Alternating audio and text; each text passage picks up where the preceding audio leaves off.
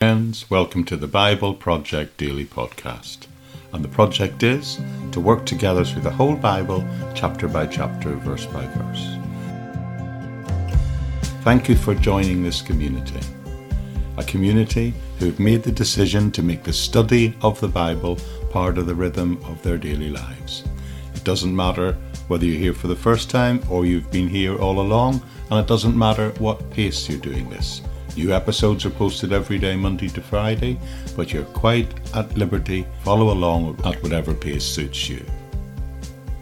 If you are here for the first time, then can I suggest two things? Number one, you subscribe wherever you're getting this podcast from, and that way you'll never miss another single episode. And also, hang around at the end where I'll give you lots of information of ways in which you can connect to other aspects of my ministry, offering always free Bible teaching resources, always free, always freely available, and always copyright free in the public domain. Thank you for joining with us today, and I'll see you at the back end.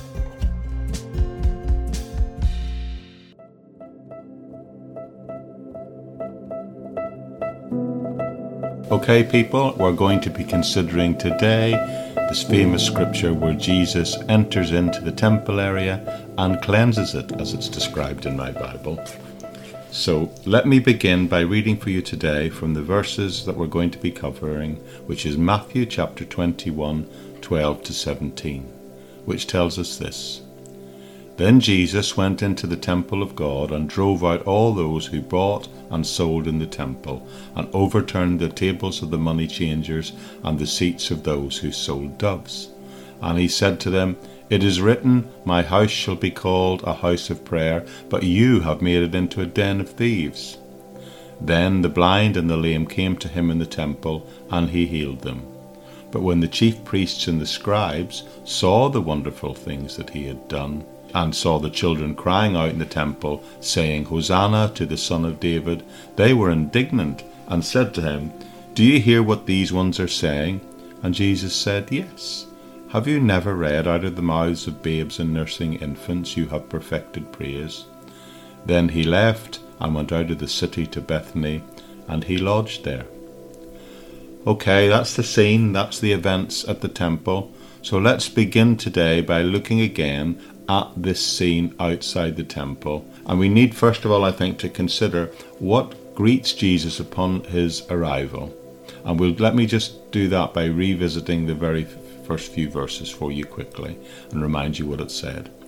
Then Jesus went into the temple of God and drove out all of those who bought and sold in the temple, and he overturned the tables of the money changers and the seats of those who sold doves. And he said to them, It is written, My house shall be called a house of prayer, but you have made it a den of thieves. And then the blind and lame came to him in the temple, and he healed them. So, if we remember the entry into Jerusalem itself, that had been defiant, and here is a further defiance added on to the open defiance that was seen earlier as he arrived in on what we call today Palm Sunday. To see this scene unfolding before us, we need to visualize the picture of the temple at that time.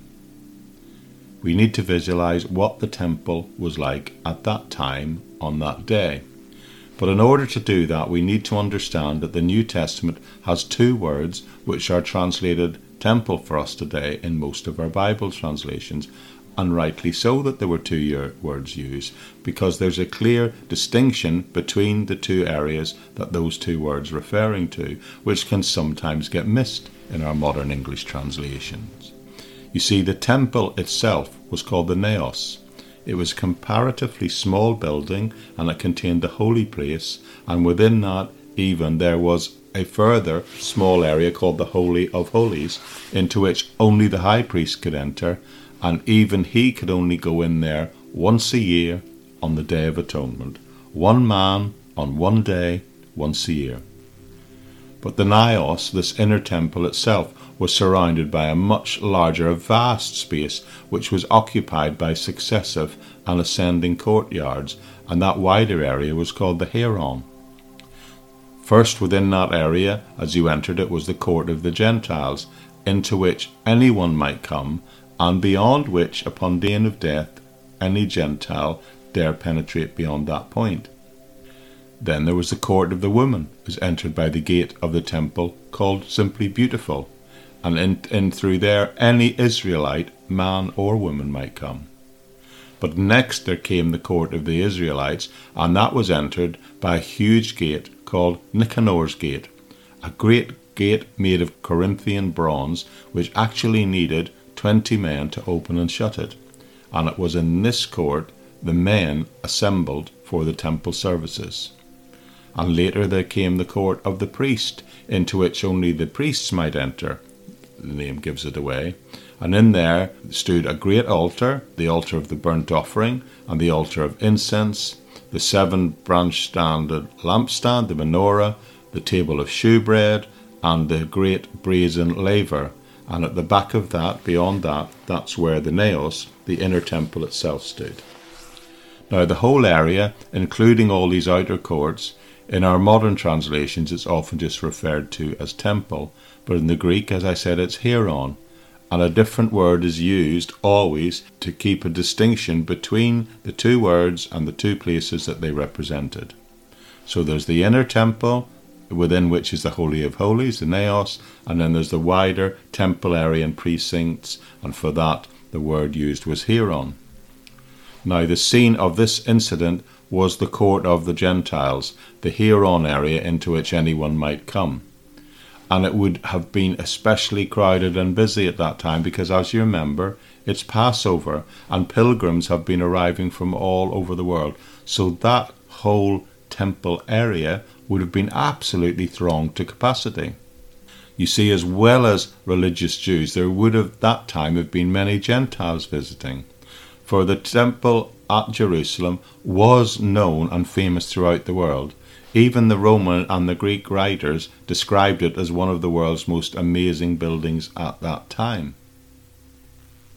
Now, in the court of the Gentiles, there was two types of trading going on. There was the business of money changing, and that's because every Jew who visited the temple had to pay a temple tax of 1/2 shekel, and that tax had to be paid with a legitimate temple currency, and it had to be paid close to the Passover time itself. Roughly a month before Passover, booths were set up in small towns and villages, and money could be paid in exchange there, but after a certain date it could only be paid at the temple itself. And it would be there and in that way that the vast majority of pilgrim Jews from other lands would arrive, and then they would pay it. The tax had to be paid in a certain currency. Temple tax it was called. And although for general purposes in the area all currencies were considered of equal value in Palestine, the temple fee had to be paid in a special stamped currency. It could not be paid in the coins of any inferior ally or coins that had been clipped, which was a common practice to represent a proportional value of a full coin, but it had to be paid in these coins which were made of a very high-grade silver. It could therefore only be paid in shekels of the sanctuary, or what were called Galilean half-shekels. But the function of the money changers within this temple area was to change unsuitable currency into what was considered the correct currency. Now, on the face of it, that can be seen just part of an entirely necessary function that arose out of the religious regulations. But the trouble was, all these money changers were charging a fee for changing the currency that had risen exponentially over recent years. And also, they added another layer, another tier of exchange tax, if you like, in the fact that if a coin was greater than the value of a half shekel, then they charged another fee for giving back the surplus change. That's to say, many a sanctuary pilgrim would arrive and he could pay his sanctuary shekel, but if he wanted his change back, he had to forfeit 40% of that change or of the original amount, whatever was higher to pay. And early historical records show that the amount that was paid in that return change tax was equivalent to at least 1.5 days of a working man's wage. Now, this whole matter was not necessarily an abuse, but the trouble was that it had lent itself to abuse, and it lent itself to the absolute exploitation of the pilgrims who had just come to worship. Because of the closing of the local village booths approximately 2 weeks before Passover, that meant people travelling from great distances had no opportunity to exchange their money at the temple, and the temple money changers had set up in such a way that they were making huge profits out of it. And that was just the exchange of the money. Then there was the selling of the dove and other sacrificial animals, and that too had become just as exploitative. For most visits to the temple, you see, some kind of offering was essential, doves in the very least. Well, if we take them as an example, doves were necessary, for example, when a woman had to go through a purification after childbirth, or when somebody was healed from a contagious disease like leprosy. They would come to the temple, have their cure attested to and certified, as per the law of Leviticus chapter 12, by the way, and after which they would have to give a sacrifice and thanksgiving. Now, it was easy enough to buy animals for sacrifice outside the temple, but any animal offered for sacrifice within the temple area must be inspected and seen to be without blemish. So there were these official inspectors of animals, who, not surprisingly, you'll find out they charged a fee. And everybody knew that, to all intents and purposes, it's almost certain that they would reject any animal that had been bought outside the temple marketplace, and they would then direct the worshipper to the temple stalls and booths to buy the animal for sacrifice. Now, no great harm would be done by that if the prices had been the same or similar to those outside the temple. But historians have shown that a pair of doves, for example, bought inside the temple cost 30 times more than a pair bought just outside the temple grounds. So these stalls and these places had become places where victims were exploited. And furthermore, the area which sold the animal, which was by the way called the Bazaar of Ananias, was actually the private property of the family of the high priest of the temple at that time. So it seems that at the time of Jesus, nepotism was ripe. A famous Bible historian called Burkitt says the temple had become a meeting place of scamps and the worst kind of commercial monopolies and vested interests and exploitation. Another well-known British historian, Bible historian Sir George Adam Smith, wrote, "In those days, every priest must also have been a trader," which of course meant that there was this ever-present situation of an ongoing, shameless exploitation of people who at the end of the day had just come to seek and to worship God. Now, it's easy to see all this and use this as a basis for a complete condemnation of the whole temple worship and the situation around it. However, I do think we need to keep things in the balance, and two things should be kept in mind when approaching this issue. Firstly, it's true that there were many traders who were fraudsters and they were operating in the temple court. But remember, there were also many who arrived with their hearts set on God. So as today, any institution should not be judged solely on the worst of it, but we should also consider the best. The other thing that we can simply say in this day and age is, let the one without sin cast the first stone, and let any church or Christian institution that is perfect or without sin, let them cast the first stone too on this situation. The traders were probably not all exploiters. Even those who seized the opportunity of making a quick profit were not all necessarily simply money grabbers. This is probably a perspective that has been greatly built upon with stereotypical attitudes towards Jews. In fact, the great Jewish scholar Israel Abrahams in the 19th century made a comment on the all too common Christian treatment of this passage and wrote, "When Jesus overturned the money changers and ejected the sellers of doves from the temple, he did in fact do a great service to Judaism." Remember, the money changers and the dove sellers, yes, they are there. Yes, they are probably in the main exploiting the people, but they're not the only people visiting the temple that day, and they're not by any means the majority of the people who are there that day. Many who have come and many who will indeed have brought a dove or changed their money, were by no means just doing it out of a religious, formalistic attitude. Many were there because they were seeking and searching for God. I believe this incident demonstrates to us about the situation, but it also teaches us things about Jesus himself. Firstly, it shows in this demonstration, and let's call it what it is, it's out and out wrath and anger against this situation. So it shows, actually for us, it's one of the deepest manifestations of his anger, and we see it directed against those who are exploiting their fellow human beings, and especially directed against those who are exploiting people in the name of religion and in the name of God. It was Jeremiah way back in the Old Testament who first said that it was men who made the temple a den of thieves, and Jesus quotes Jeremiah here. To put it simply, Jesus could not bear to see ordinary people being exploited for profit in the name of religion or God. Now, too often today, the church is still silent in such situations. The church, the community of faith, we as individuals all have a duty to protect those who find themselves in a highly precarious situation, one from which they cannot or do not have the means or resources to protect themselves. That's always been a mission of the church. But secondly, another thing it shows us about Jesus is his anger was specifically directed against those who made it impossible for ordinary people to worship in the very house of God, the temple. It was Isaiah who said God's house should be a house of prayer for all his people, and Jesus quotes him as well.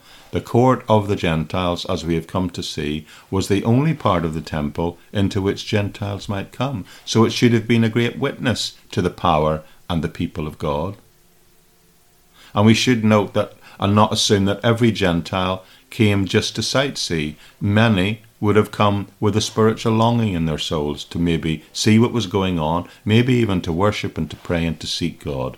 But the uproar of the buying and the selling and the bargaining and the auctioneering would have made prayer, well, it would have made it impossible. So those who sought God's presence were being debarred from it by the very people working at the house of God. God will hold accountable those who make it impossible for others to worship him. Of that I am sure.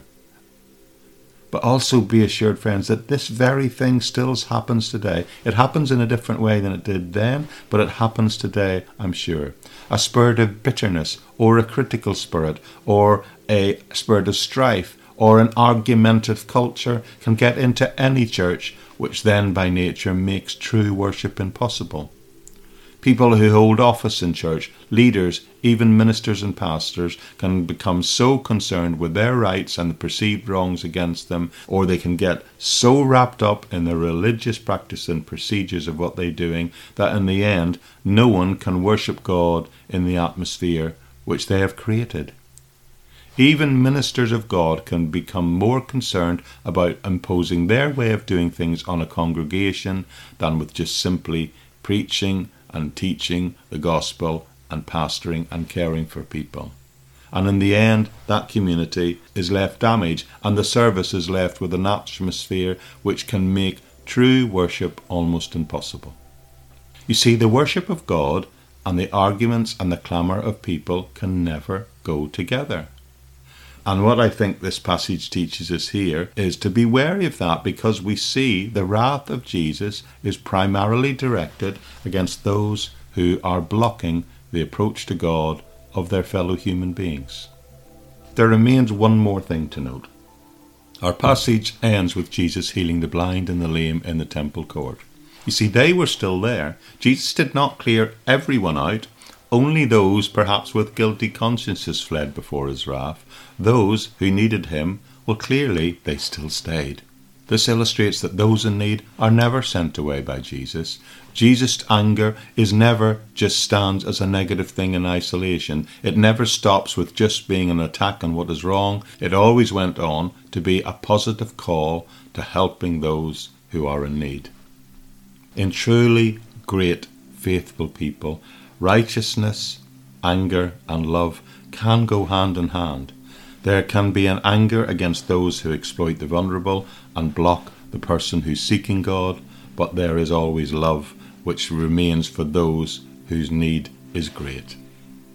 whether that need is spiritual or physical. Any display of God's righteousness, as seen here, must always go hand in hand with a wrath against unrighteousness, whilst at the same time recognizing and expressing the healing power of love.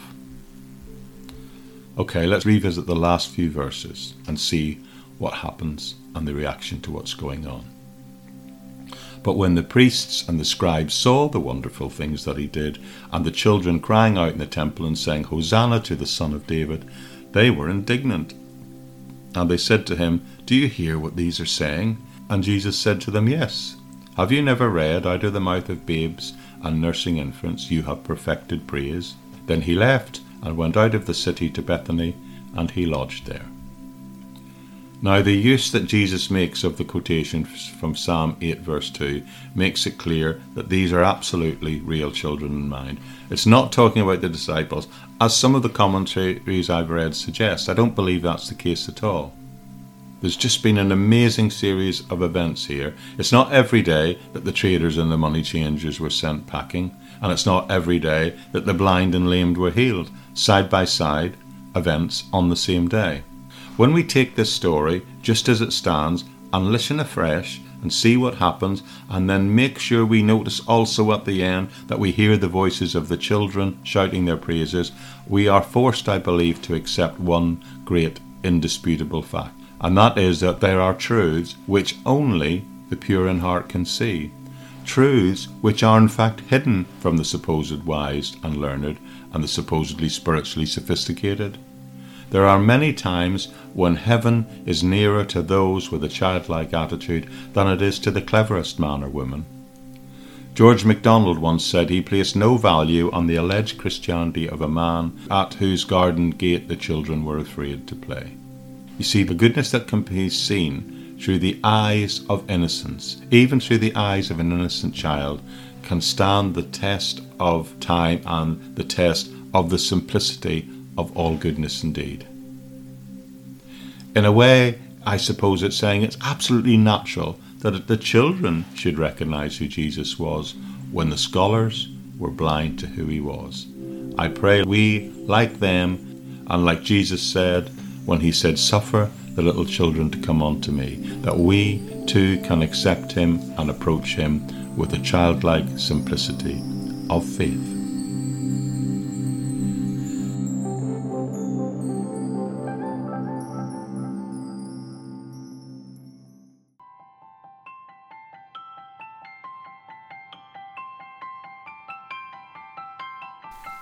Okay, my friends, that's it for today. Thank you so much for joining me.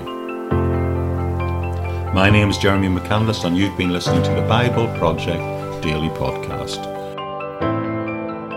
An opportunity to make the study of the Word of God central and part, and indeed part of the rhythm of your daily life. The podcast is hosted on thebibleproject.buzzsprout.com, but it doesn't really matter where you're getting your podcast from, but I do recommend that you subscribe to it so you don't miss another single episode. There's always an episode notes page and a full transcript available of everything I say, but if you're not seeing that where you're currently getting your podcast from, just pop over to thebibleproject.buzzsprout.com and you'll find all those active links there. Places where there are more formal structured discipleship courses, and places even where I shall very soon be putting free PDF versions of all my back catalogue of books. So with that all said, thank you so much for joining me. Thank you for being part of this community.